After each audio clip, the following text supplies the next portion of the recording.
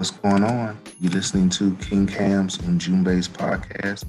And Jumbe means message, and today's message is East African Crusades. Yes, I said it. East African Crusades. Check this out. In East Africa, a series of crusades were fought on her fertile soil. Some had its origin 400 years before the popular medieval crusades, but soon melted into the European and Arab war in one way or another. Consequently, some tried to stay neutral, while others took a side in the war due to religious or political reasons. Hence the prophetic Bible scripture, princes shall come out of Egypt, Ethiopia shall soon stretch out her hands unto God. Psalms 68:31. Who was involved in these campaigns? Was it Egypt, Sudan, and Ethiopia? Or all of them? Maybe was it because of foreign influence? And what side were they on? Were these groups in Africa Christian or non-Christian? Did they have or may have helped other nations, African and non-African? Did small groups inside of each nation or faction had beef or issues with each other? Which sect or religious sect was involved in this fighting? So we're going to discuss how they got involved in the war, as well as prove that the East African nations had a hand in becoming in the outcome. And during the campaigns, they used different methods, such as unity, to maintain their sovereignty. All right? Now, since the dawn of time, Sudan's territories merged the lands of Kush, Darfur, and Nubia, thus becoming part of the various Nile River civilizations. Nubia, or of Egypt, was below the first cataract of the modern state of Egypt. As centuries went by and as Egypt fell to foreign invaders, Nubia closed her doors and maintained her own commerce by trading goods and gold.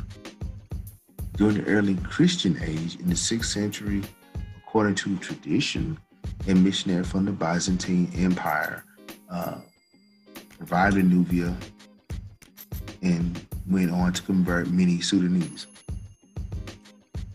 Hence, the Nubian kings during this time, during the 6th century, adopted Christianity as their official religion of the state under the denomination of the Coptic brand of Christianity. So a hierarchy of bishops was established and ordained in Egypt. And as far as politics, the church sanctioned kings of Sudan, confirming the royal line. Moreover, the king protected the church's ideals and affairs. Kings were crowned by their noble deeds in battle and not because of their bloodline. Now, Ethiopia, Sudan, and Egypt were one of the world's most ancient mainstays. Now, the term Nubia, Kush, Kemet, Meroe, and even Ethiopia were oftentimes utilized as a collective term for the Nile River region. From ancient times to the medieval period, the nations along the Nile were independent and sovereign nations. People spoke different dialects, which stemmed from a Nilo-Saharan language, and Nubia was the land of the great kingdom of Meroe, Kush, or in some cases, like I mentioned before, Upper Egypt, which lasted around or before 10,000 BC to 350 AD. That's a long time for a kingdom to maintain its power. Now, upon its decline in 350 AD, missionaries from Alexandria began to come in and convert.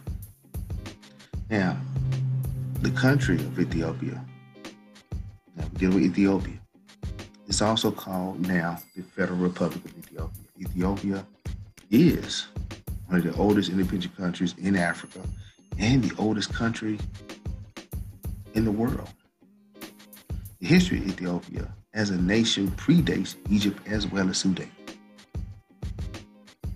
The Greeks gave note to the antiquity of Ethiopia by asserting that Ethiopia established Kemet, and over the centuries, the style of government changed from absolute monarchy to that of a democratic system.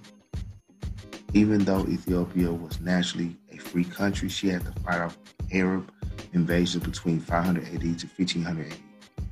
And even the Europeans scrambled for Africa in the late 1800s. Now, towards the end of the scramble, the capital of Ethiopia was established in Addis Ababa.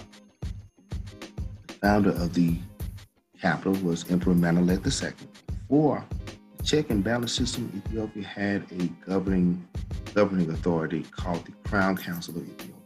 So they had their own way of handling things before Europeans wanted to make their world free for democracy.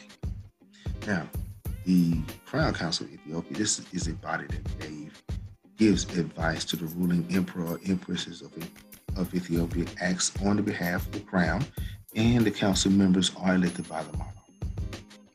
The Federal Republic of Ethiopia has a legal system as well as check and balance system similar to that of the U.S.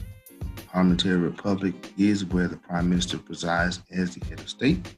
Like the president is the head of the state of the U.S., their system consists of a mixture of regional law as well as national courts. Now, the source of the Ethiopian economy is agriculture, which coffee is its main exported good. Basil Davidson, the author of The Lost Cities of Africa, says as a country of Ethiopia and Sudan grew, their skills increased also. The people did sail down the coast of Africa, trading and buying and selling. So, rewinding back to the medieval period, East Africa established trade with India and China long before Europe. Understand? So, independent merchants established their small seaports along the coast. One of the largest was the port of Misiwa or Massawa, showing economic stability in the time of war. So Ethiopia will soon draw negative attention to herself. There's always a hater in the room. Despite their traditional foundation, in Christianity, the 5th century brought problems to the Ethiopian Christian world. The land was ravaged by Vandals and invasions of Western Europe. Most of the Europeans were looking for this figure called Prester John. And it was low-key looking for the Ark of the Covenant. We'll talk about that another time.